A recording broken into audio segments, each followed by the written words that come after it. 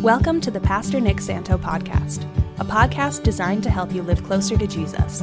We hope that God uses it to encourage and empower you in His plan for your life. Now let's get into today's content. It's good to be here. It's good to be in the place where we can make independent, evidence-based decisions based on good information that comes from God. And that's what we get to do as we get into the Word together tonight. If you are here, I invite you to open your Bibles with me to the book of Acts, chapter 11. If you need a Bible tonight, because you're without one for whatever reason, you can get the attention of one of the ushers, and they'll drop a Bible off to you so you can follow along with us. The New Testament book of Acts. A little bit later on, we're going to be in Matthew 22. And we'll finish out at the end in the book of Jude. So if you're one that wants to find places ahead of time, you can do that. Or if you just like to follow along on the screen, that is okay as well. So we are in Acts 11. I'm going to share tonight some things that some of you are going to find challenging, but probably not in the way that you think when I first say that. Some of you are going to find it comforting and helpful. And I'm going to find some of it a little bit difficult. I was talking through some of it with my wife, and I was choking up just a touch. I'm going to pray in Jesus' name right now when we begin the service. That doesn't happen because it's very embarrassing.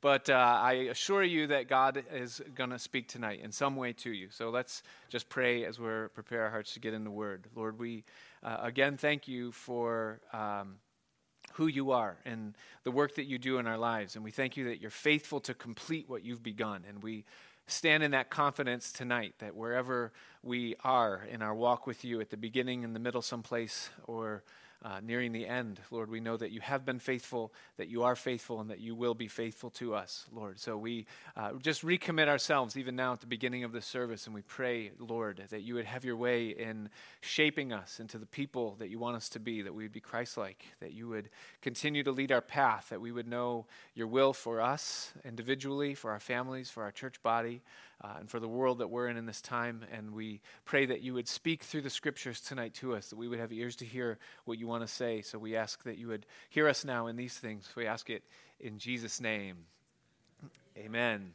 One of the most famous phrases that Jesus used, or teachings that Jesus gave, was in John's Gospel, the 15th chapter, where he said to his disciples, he said, "I am the vine and you are the branches."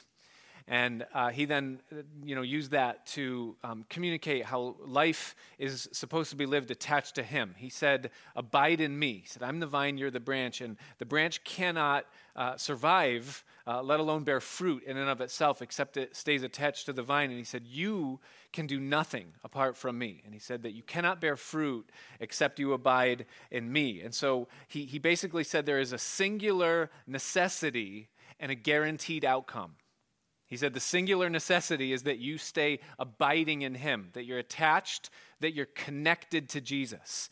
And that isn't something that is kind of ethereal, or it's not something that is just a position that doesn't mean anything. But it means that there's a connection, there's a relationship, there's a fellowship, there is a drawing, a communication, there is a giving and receiving, that there is a life that's being lived. You're attached to him, connected to him.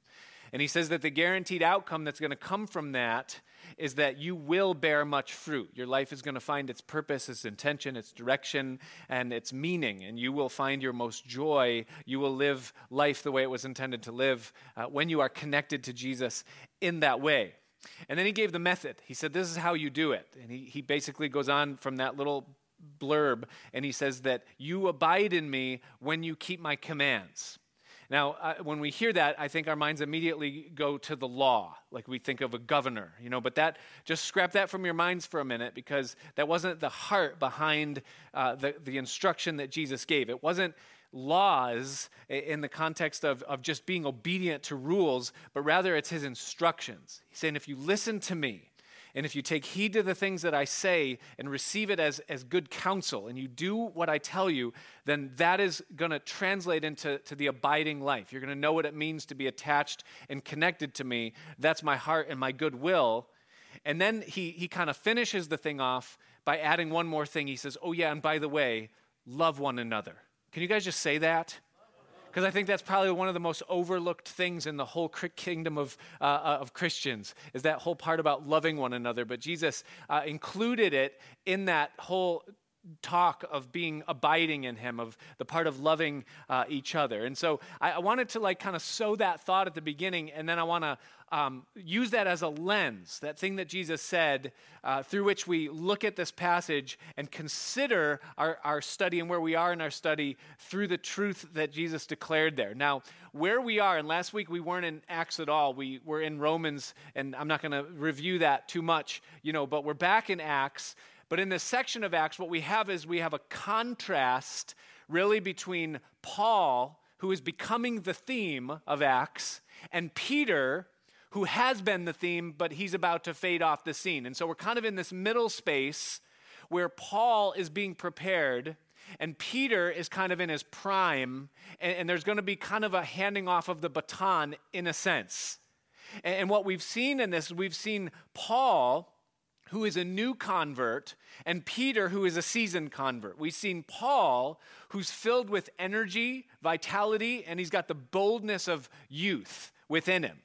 And then we've also seen Peter, who has experience and sobriety and clarity, and he has the productivity of maturity. Peter is in the place where he's bearing much fruit. We've seen Paul, who knows how to argue his point, but we've also seen Peter, who knows how to raise the dead, heal the sick, and move with Jesus into new ground. And there's a vast difference between the two things when you look at Paul and when you look at Peter at this stage. Now, Peter is not better than Paul. He's just further along. Now, in our study last week, we let Paul get technical with us a little bit in uncovering for us how the whole cultivation process works, what God is doing, and what part we play in growing from the youthful, maybe less productive, very energetic Christians to the more stable, more mature, more productive, more empowered Christians. And we saw that the way that happens is that we yield our lives to Jesus.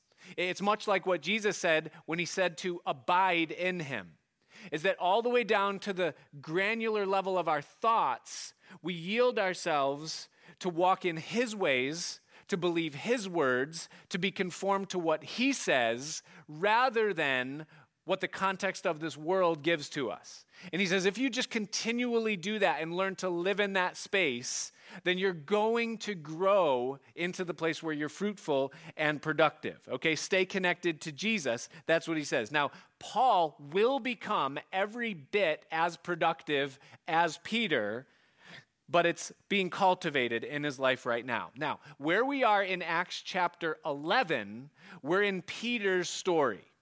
And Peter now is about to walk with Jesus into a storm. Jesus has a way of leading his disciples into a storm. Did you know that? We read it in the Gospels, don't we? Jesus said, hey, get in the boat, guys. We're going to the other side. And they said, okay. And he knew full well what they were getting into. And Jesus has just done something with Peter. And that is that Jesus sent Peter to people that the church wasn't ready to receive.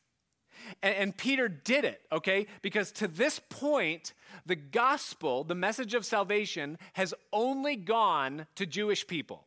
It has not gone to Gentile people or to Roman people.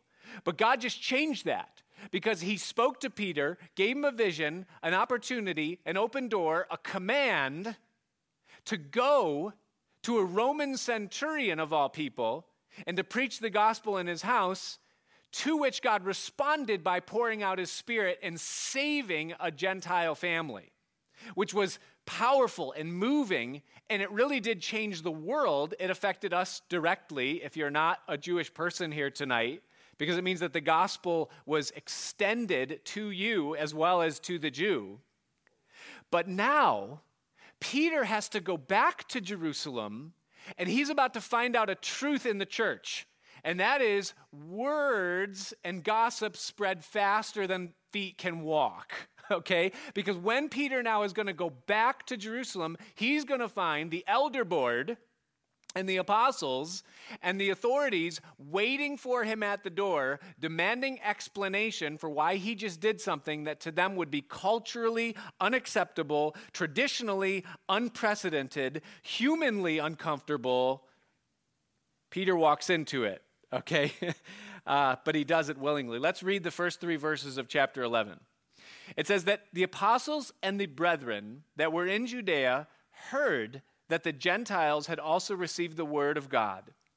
And when Peter was come up to Jerusalem, they that were of the circumcision, so the Jewish believers, contended with him, saying, you went in to men uncircumcised and did eat with them. Now imagine what was this like for Peter. He knew what he was going to face when he went back there. And he sees them with their arms crossed, and he sees the look upon their face, and the first words out of their mouth were accusatory. You went in to uncircumcised people and you did eat with them. That is absolutely a no-no. It is forbidden. We're told that these were people of the circumcision, which means that not only were they Jews, but they were Jewish Christians of a particular persuasion or conviction. And that was that they were having trouble, these particular Christians and leaders, these were leaders, they were having trouble letting go of the Old Testament customs that Jesus nailed to the cross with him, okay? Their belief was that if someone wanted to become a Christian, they had to convert to Judaism first. They needed to be circumcised, and they needed to agree to and adhere to the laws of Moses in order for them to become candidates qualified to be saved by grace through faith. Now, if you think that through for a minute, that's very inconsistent because the two things are mutually exclusive. You can't earn your way into God's favor and be saved by grace at the same time. It's one or the other. But they hadn't come to that place yet where they really understood that and experienced it. And so they were of the circumcision. They were the first of what we would call the legalists. Those that would say that you cannot be baptized into Jesus until you first get your life right. You can't be baptized into Jesus until you first quit smoking, peel those bumper stickers off your car, and stop going to yoga classes. When you get all of that down and you fully understand what it means, then you can be baptized into Jesus, but he won't accept you until then, okay? Now, Peter has just held an evangelism crusade in a Roman centurion's living room. And that would be very much like, just a traditional gospel preacher doing an evangelism crusade in a Las Vegas ballroom conference room, kind of a thing, and then coming back and what in the world are you doing in that place? And he has to contend with an elder board that wants answers. Now, I want to say this, that this is not unhealthy. It is not unhealthy for these leaders to be rightfully questioning what Peter is doing. It shows that there was accountability and there was enough courage within the leaders to stand up to someone as powerful as Peter when they had questions about whether what he was doing was actually right. And this is a healthy thing.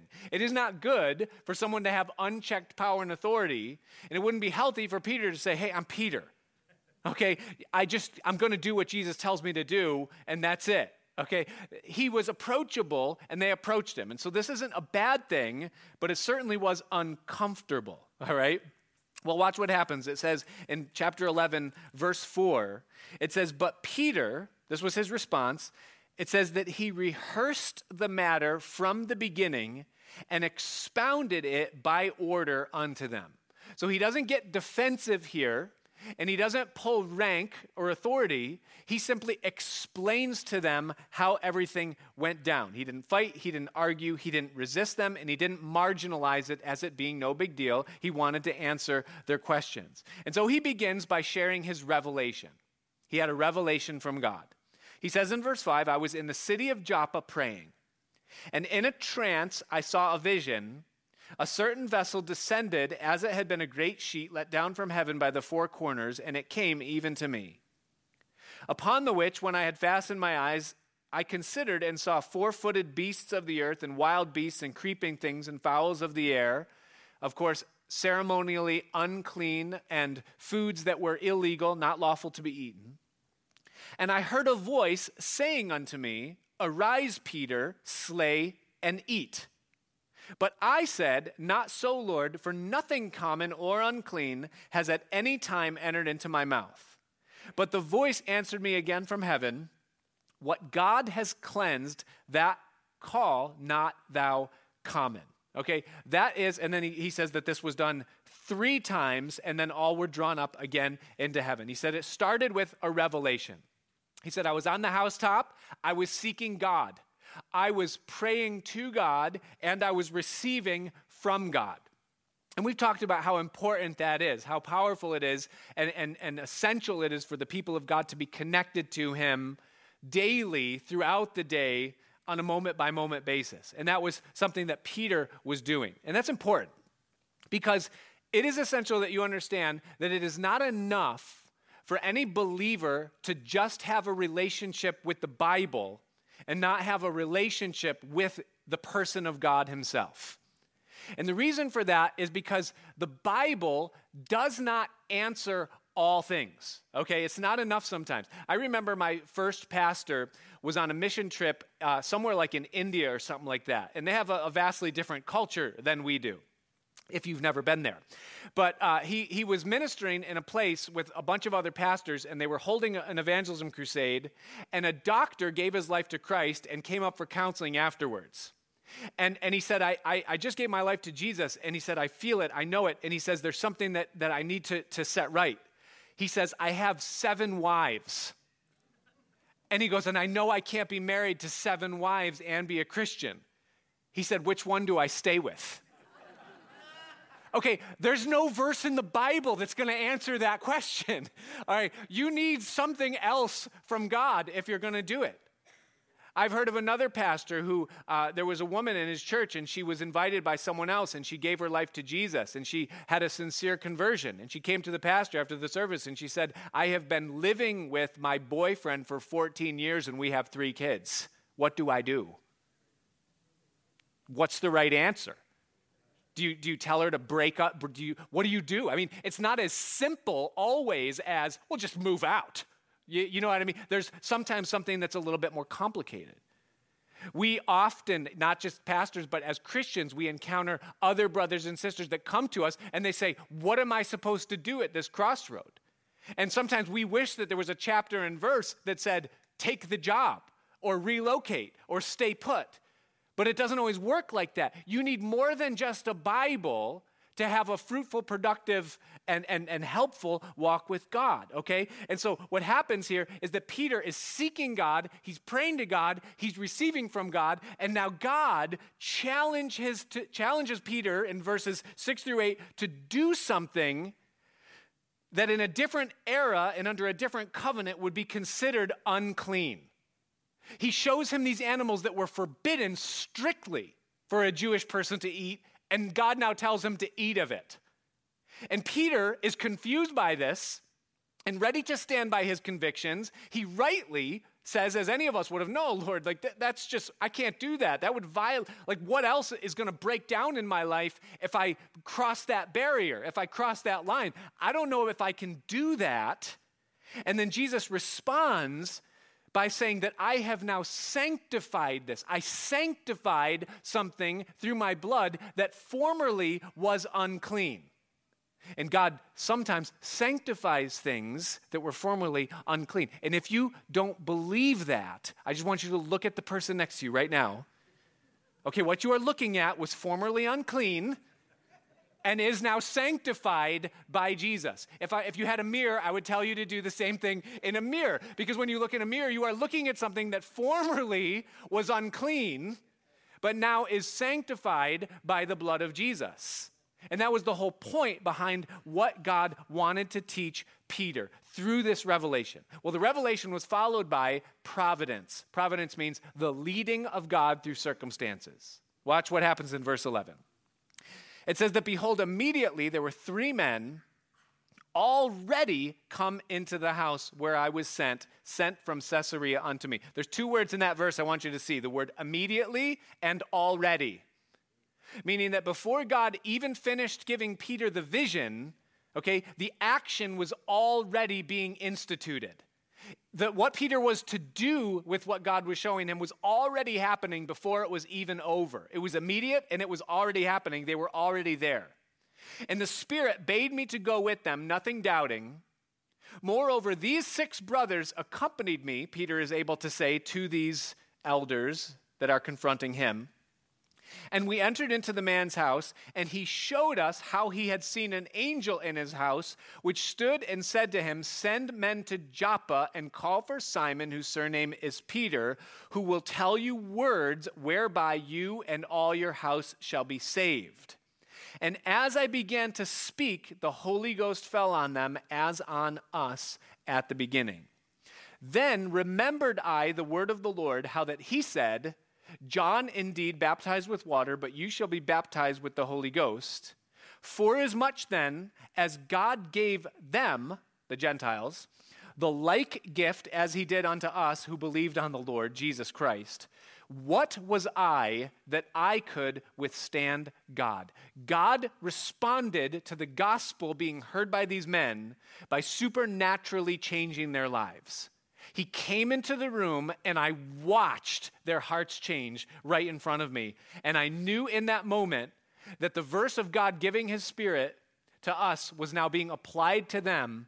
And for me to resist it would be to be resisting God, because though he was doing something I wasn't comfortable with, that I was not expecting, that I didn't think was in the cards or in the plans of how God was going to move in the world, he did it anyway, in spite of my not understanding it. And for me to resist it would be to resist God, because God was doing it. So that was his response to this thing. He says, the Holy Ghost fell, there was scriptural confirmation, and God was doing something that I could not withstand. Now watch the response of those that heard him. It is also healthy. Verse 18. For now. It's going to grow unhealthy later, but it's healthy for now.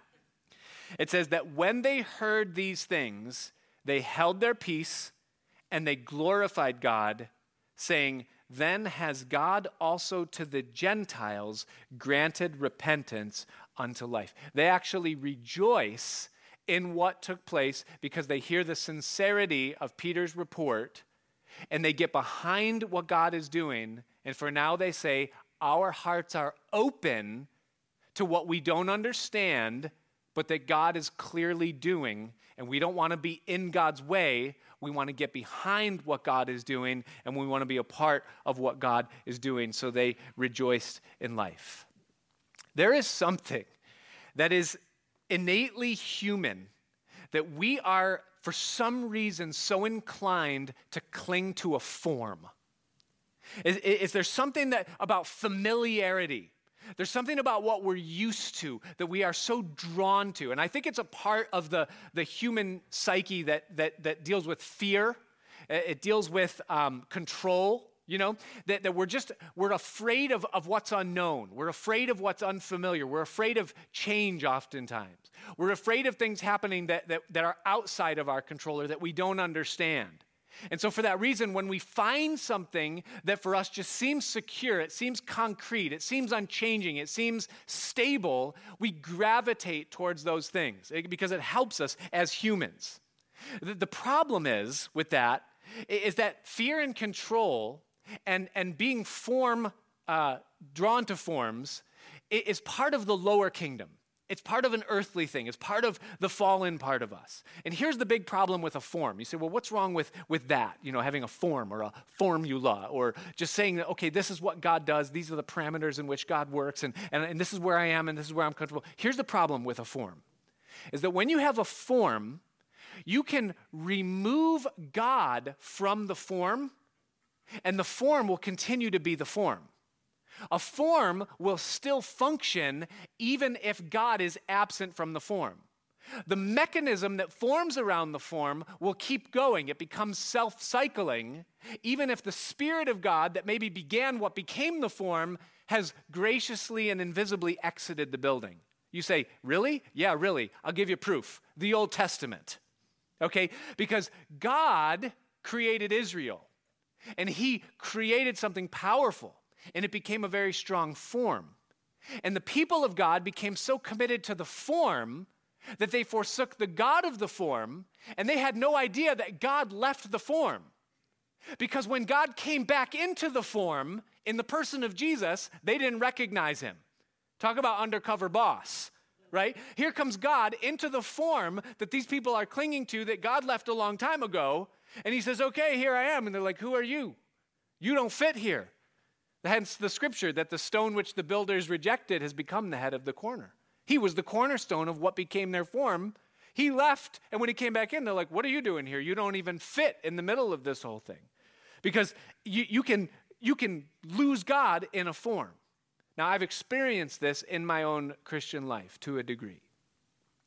I was brought up in the faith in a place where I was systematically taught the scripture. It was so healthy and it was so good for me. It was good, it was sound, but it was a form. And there was a form in what I experienced. And it was good, but the problem is that no form can contain all truth. It ends up having limitations, and again, it can become its own thing, and God can exit it. And so in my form, what I learned is I learned to embrace and accept everything that fit within my form, and I also learned then to reject and avoid everything that didn't fit within my form. And so I had sources in things that I deemed safe and acceptable, and I would gravitate towards those things, but everything else had to stay on the outside because my form is big enough for me to live in. And then I remember some things started to happen. I had an aunt who I loved. She's still alive. I still love her. And it was Thanksgiving or Christmas, and we were having a conversation, and she was sharing with me how God had gotten a hold of her life in a very powerful way through a television preacher who likes to swing his jacket around. I won't name any names. And something went inside of me, and I thought, well, that doesn't fit in my form. Like, that's outside. That doesn't count. And I felt like it is my duty to God as a person of the word, as a pastor. It is my duty to explain to her the right ways. And so I shared with her how this jacket-swinging preacher whom God used to reach into her life was actually not really from God. And I felt in my mind like I was doing God's service, but at the same time, deeper, somewhere in my spirit, something didn't feel right about what I was doing in that moment. But you just got to do it. I mean, we stand for truth. I remember there were times when people would hand me a book and say, hey, this book really changed my life. And I would look at it, and it was written by a female pastor. This doesn't fit within my form. I can't, this is going to burn my hands if I can't touch this book because I know what my form says is right. And so this can't possibly be. Other books, other teachings, other messages, things that didn't fit inside the form. It became strangely uncomfortable, controversial things. I would meet people from other churches, other denominations, Christian people. I had no problem believing that they were Christian people. But I was a little bit more, not more Christian. I was just a little bit more, I don't know, maybe they'll get it. Maybe they'll come to where I am. I had a really good form. But there was something that was missing. Something really big was missing from my form. And God doesn't submit to our forms. And if we have a heart to seek after God, he's not going to let you stay within a form that is way too small for him to occupy. And so God began to work in me. And I remember there was an occasion where there was a pastor who spoke here. This is back several years. And I was asked to drive him from here to his next destination, which was about 2.5 hours away. And I had 2.5 hours in the car. It was Lewis Neely from Warehouse Ministries out in Sacramento. And he's a very old man. He's still alive. I think he's into his 90s now. And he had a long history with God. And I was just talking to him. And I'm kind of an introvert, so I don't keep the conversation going well, but he asked me a question. He said, have you ever heard of Dominic Dunn?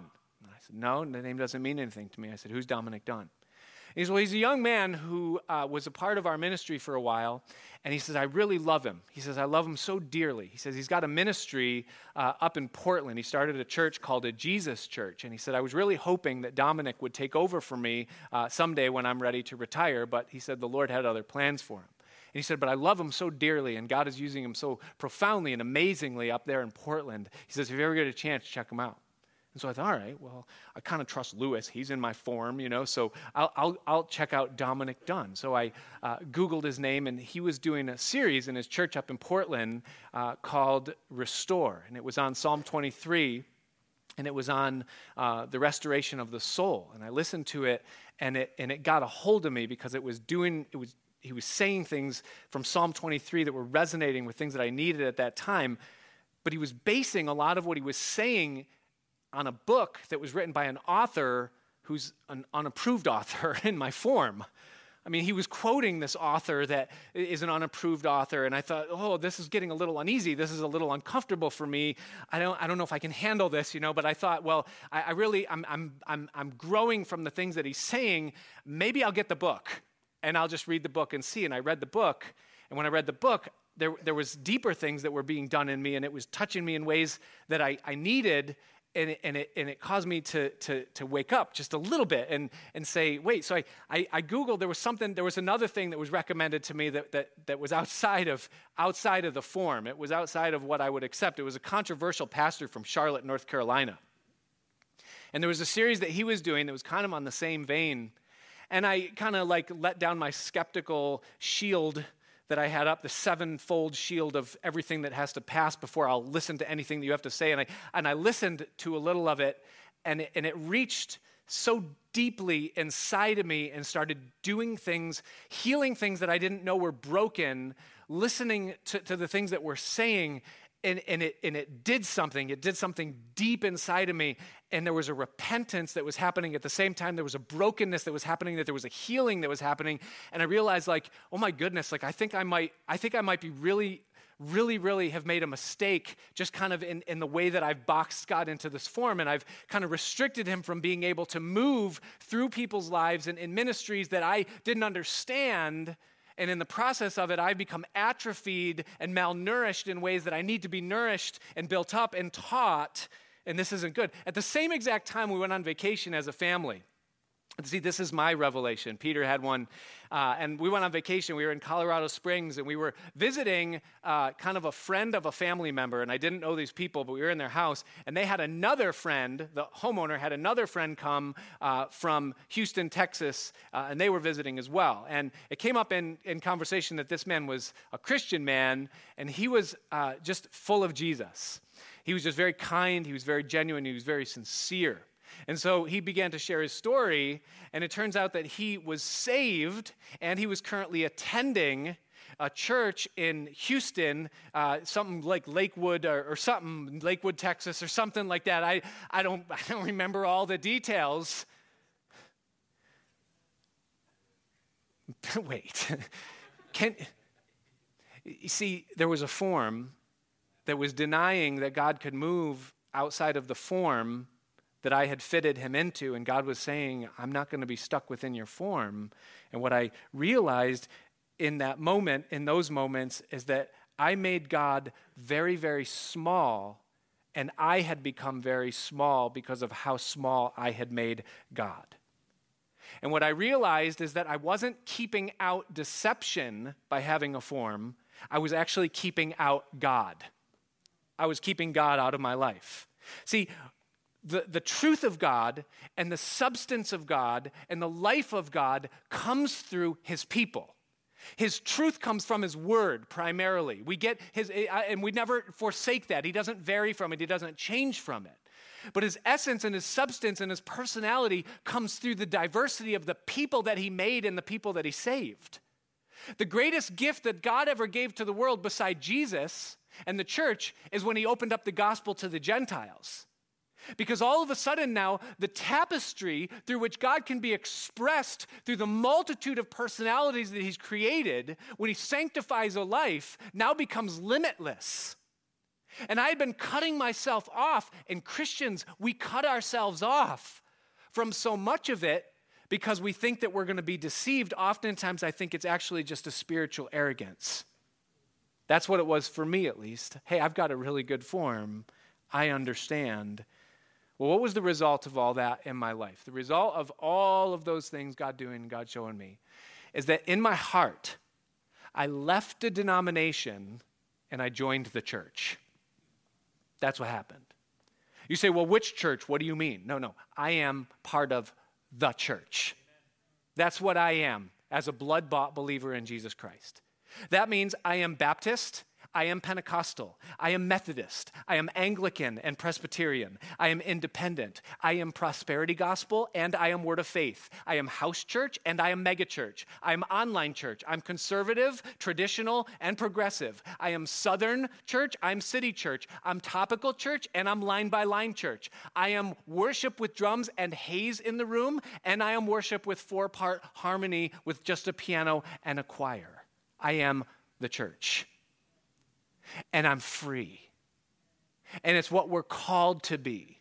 It's what it means to be a Christian, to belong to the body of Christ, to love one another, to embrace what Jesus has cleansed and have the ability to receive from all Christians.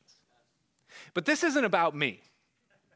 This passage isn't about me. This passage is actually about Paul, in a way, because Paul's going to really become the apostle to the Gentiles. And Paul's kind of a form guy. By the way, this is also about you. This is about you too, because God wants to cultivate something in you that goes beyond the form that you as a human being are apt to put God into. See, Paul was a Pharisee. He was a form guy. But God was going to call him to the Gentiles. And amongst the Gentiles, he was going to be in every corner of the Roman Empire, dealing with every type of Roman culture, every kind of Roman angle, every kind of Roman idea, and every class of Roman citizen. And he would have to be all things to all people, to pastor and shape churches that would look vastly different from one another, that would face vastly different problems, have vastly different types of people, and would have to reflect and receive and worship Jesus in ways wherein only he knew they needed in the moments that they were in. Paul had a lot to have cultivated within him. You say, how do you navigate all of that? Because that's a lot. There's a big difference, and certainly not everything is good. That's true. Not everything is good. So how do you navigate it? I want to take you to 2 quick passages, and then we're going to close. Matthew chapter 12. Beginning in verse 22, a very important interaction that Jesus had that came with some instruction that he gave. Jesus says, Matthew writes in Matthew chapter 12, beginning verse 22, he says this. It says, then was brought unto him, the him is Jesus there. Now, just for context, I want you to understand that the him in this passage, Jesus in this passage, he is an unapproved personage in the spiritual community that is Israel in these days. He is not part of the form that the mainstream of Judaism at this time has accepted and received. He is an outsider. He is viewed by the religious establishment as a deceiver, a heretic, a leader not approved by God. That's the him in the passage. But it says that was brought to him one who was possessed with a devil, blind and dumb, and he healed him insomuch that the blind and dumb both spake and saw. Now, this is the centerpiece of this entire passage, is this man who was possessed by a demon and who was crippled in his soul, in his spirit, and in his body to the point where he was debilitated without vision, without the ability to speak. He was messed up. And he had an encounter with Jesus, who was unapproved at the time, and his life was changed. He was made new. He was renewed. He was made whole. Jesus had compassion on this broken life, and this life was restored. And it was such a powerful miracle that took place within this man that it says in verse 23 that all the people were amazed, and they said, "Is not this the son of David? He's the Messiah." If a man can have this kind of an impact on a life that it can be changed from that into that, he is none other than the Messiah himself. And the common people were smart enough to get it. But watch this, verse 24. But when the Pharisees heard it, they said, "This fellow does not cast out devils, but by Beelzebub, the prince of the devils." All right, their mentality was, okay, well, we don't approve of him. He doesn't do things our way. He doesn't fit within our form. And so we need to slander and discredit the lives that are being changed around him and actually ascribe his good works to the devil so as the influence of the nation doesn't turn towards him instead of to us. We need to prop ourselves up by putting him down. He's of the devil. That was what they said. And Jesus knew their thoughts, and here's his response. He said unto them, every kingdom divided against itself is brought to desolation. And every city or house divided against itself shall not stand. Did you see the word every in there? Every. And if Satan cast out Satan, he's divided against himself. How shall his kingdom then stand? He said, what sense does it make for the devil to go around casting himself out? And if I, by Beelzebub, a demon, cast out devils, then by whom do your children cast them out? Therefore they shall be your judges.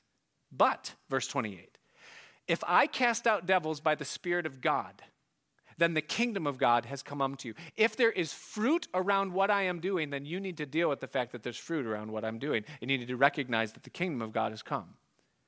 Or else, how can one enter into a strong man's house and spoil his good, except he first bind the strong man, and then he will spoil his house? Now watch verse 30. Listen, church, listen.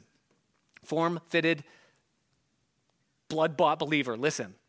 He that is not with me is against me, and he that gathers not with me scatters abroad. Jesus says, listen, whether it is the kingdom of darkness or it is the kingdom of light, it doesn't matter which kingdom it is. If that kingdom is divided against itself, that kingdom cannot stand. If the kingdom of light is divided against the kingdom of light, then the kingdom of light is weak, and the kingdom of light will ultimately fail. Now, listen to the most powerful words that Jesus spoke in the entire New Testament, connected in context to this passage. Verse 31. Wherefore I say unto you, all manner of sin and blasphemy shall be forgiven men, but the blasphemy against the Holy Ghost shall not be forgiven unto men. And whosoever speaks a word against the Son of Man, it will be forgiven him. But whosoever speaks against the Holy Ghost, it will not be forgiven him, neither in this world, neither in the world to come. Now you tell me, in the context of this passage, he says wherefore. He connects the one to the next. He is saying that if you ascribe to the devil the works that are being done by God, if you are a divider of the kingdom of light, then you are in grave danger of judgment yourself.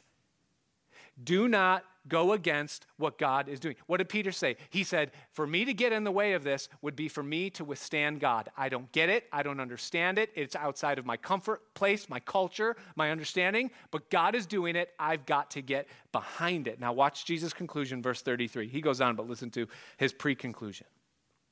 He says, either make the tree good and his fruit good, or else make the tree corrupt and his fruit corrupt, for the tree is known by its fruit. Jesus says, listen, you assess and you say, is it good or is it bad? Is this right or is this wrong? And you make the conclusion which one it is. What is the fruit? But before you cut it down, you better make sure. If you're going to say that something that claims to be God is not of God, then you better be sure that it's not of God before you cut it down, because you may be dividing the kingdom of light. And Jesus says you do not want to do that. What is the fruit that is good fruit that Jesus speaks of? Well, it starts in verse 22. There was a demon-possessed man who was crippled and maimed, and he was made whole and completed by what Jesus did. When lives are changed, when the gospel gets under the surface of someone's soul and into the substance of who they are, and they are changed by Jesus, that is fruit in someone's life. And if you don't like the church that it happened in, or the vessel that God used to do it, or if it happened because someone was swinging a jacket, or smiling very brightly, and you're not comfortable with the expression whereby the life was changed, you better make sure that it wasn't God before you cut it down, because you're dividing the kingdom of light. If people are being saved and lives are being changed, then God is using it. In Acts chapter 11, verse 18, the end of our passage, it says that they glorified God because he granted repentance to the Gentiles unto life. Their lives were being changed. And they said, if God is using this to change lives, then even though I don't understand it, I'm going to get behind it. Jesus would say, this is my very mission. John chapter 10, verse 10, he says, I have come that they might have what? Life, and to have it more abundantly. In John 3:17, he said, I did not come to condemn the world or judge the world. I came that the world might be saved. In another translation, it says to have life. Jesus came to give life. And where life is being given, where lives are being changed, where people are being reborn, where the Spirit of God is entering in and regenerating, where repentance is coming forth out of people's life, God is doing something in it, even if you don't get it or understand it. You say, well, what's the bad fruit? Jesus said, if the tree's bad, then make the tree bad. Turn to the book of Jude, where we close. See, Jude wrote, he was the half-brother of Jesus. And Jude wrote, and his reason for writing, he gives it in verse 3. He says that I'm writing this so that you, Christian, can earnestly contend for the faith that was once delivered to the saints. You say, okay, now you're speaking my language. Let's earnestly contend for the faith that was once delivered unto the saints. And then in the rest of this little one chapter that he gives you two lists. He says, this is bad fruit. And then he says, this is good fruit. All right, I'm not going to read through it, but I'm going to tell you what they are. You have homework again. I hope you guys did your homework last week because you're going to get way backed up. But Jude's only one chapter, so it's not that hard. Here's the bad fruit. He says, this is the bad fruit that will come up in someone's life if they're really genuinely not of me. In verses 8 through 10, bad fruit is that they speak evil of other leaders. In verse 11, bad fruit is that they're like Cain. They're jealous because God is blessing what they don't understand. That's exactly what happened with Cain. He didn't understand how God could be blessing Abel's simplicity, and he grew jealous and bitter. Thirdly, he says bad fruit in verses 14 and 15 is ungodly character. In verse 16, he says bad fruit is gossip and complaining and being over-concerned with your own reputation. In verse 19, he says bad fruit is separating yourself. In other words, making yourself, I'm not like the other Christians, dividing the kingdom of light. I'm different. I'm higher. I'm better. He says that's bad fruit. Then the good fruit. That, by the way, that's Pharisees. If you read the Pharisees. But what's the good fruit? Verse 20. He says, but you who are going to earnestly contend for the faith. You want to know what the faith is that was once delivered unto the saints? He says, but you, beloved, building up yourselves on your most holy faith. That's number one, is build up yourself in the faith. Feed it, exercise it, cultivate it. Keep growing closer to Jesus. Number two, he says, praying in the Holy Ghost. What's that? That's being connected to Jesus and receiving of his Spirit in your life. It's praying, motivated and empowered by his Spirit, and then receiving, like Peter was on the rooftop when he was in a trance. He was praying and he was hearing. He was connected to Jesus. That's good fruit. Be connected to Jesus. Stay close to him. Thirdly, he says, verse 21, keep yourselves in the love of God. In the love of God. Not the law of God, not the judgment of God. Keep yourself in the love of God, and watch this finally, looking for the mercy. What are you looking for? Are you looking for error? Are you looking for someone's faults? No, you're looking for mercy. For what? What kind of mercy? He says, looking for mercy, the mercy of our Lord Jesus Christ unto eternal life. Where is God showing mercy to people and giving them life? Where is God showing up and changing lives in the middle of this? That's what we're to look to. Look for his mercy. Don't look for people's errors. What are they doing? What are they saying? How are they dressing? Why are they saying it like that? Why are they shouting? Why is their song like that? Why is there haze in the room? Why are there lights? No. What lives are being changed? What fruit is coming out of it? How is God using something that maybe you don't understand or you're not comfortable with? Looking for the mercy of our Lord Jesus Christ. What I love is that the Jerusalem church at this moment was healthy enough to rejoice with Peter when the Gentiles got saved, which was really a big deal. It was way outside the box of what they ever expected that God was going to do. And yet they were healthy enough to get behind it. What does it come down to for you and I?